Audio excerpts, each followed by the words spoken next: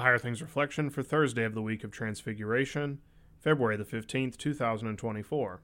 You shall not give false testimony against your neighbor. What does this mean? We should fear and love God so that we do not tell lies about our neighbor, betray him, slander him, or hurt his reputation, but defend him, speak well of him, and explain everything in the kindest way. In the name of Jesus. Amen. There is much negative to say. That's hardly a secret. All the deceit, the lies, the shameful behavior, the hidden acts, not to mention everyone around me, including my closest friends, including myself, are in sinful flesh, which means we're sinning. There's much negative to say. So speak the accusation. That'll help straighten matters out.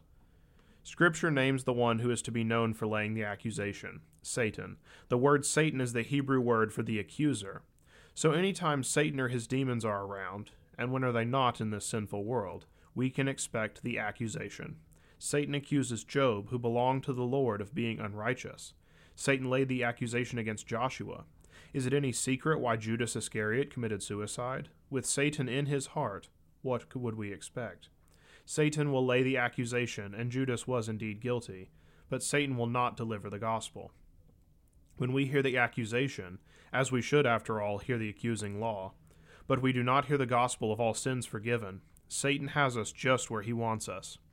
To speak the law for the sake of the law and not for the sake of the gospel, that is, to speak the accusation but to withhold the gospel, is to fail to give the full testimony. The gospel is the full testimony. The blood of Jesus atoned for the sins of Job, despite what Satan would have Job believe. The blood atoned for Joshua's sin and for Judas's sin and for your sin. We are people of the gospel. The commandment tells us not to give false testimony against our neighbor. The Catechism further expounds that we are given to defend our neighbor, speak well of him, and explain everything in the kindest way. We are able to do this because the one thing we know for certain about our neighbor's sin is that Jesus took that sin upon himself and bore it to the cross.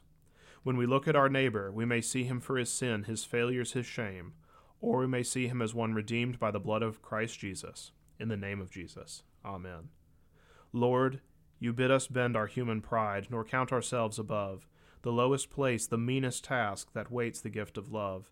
Lord, help us walk your servant way, wherever love may lead, and bending low, forgetting self, each serve the other's need. Amen. LSB 857, verses 3 and 4. I thank you, my heavenly Father, through Jesus Christ, your dear Son, that you have kept me this night from all harm and danger, and I pray that you would keep me this day also from sin and every evil, that all my doings in life may please you. For into your hands I commend myself, my body and soul, and all things. Let your holy angel be with me, that the evil foe may have no power over me. Amen. Our Father, who art in heaven, hallowed be thy name. Thy kingdom come, thy will be done, on earth as it is in heaven. Give us this day our daily bread, and forgive us our trespasses, as we forgive those who trespass against us.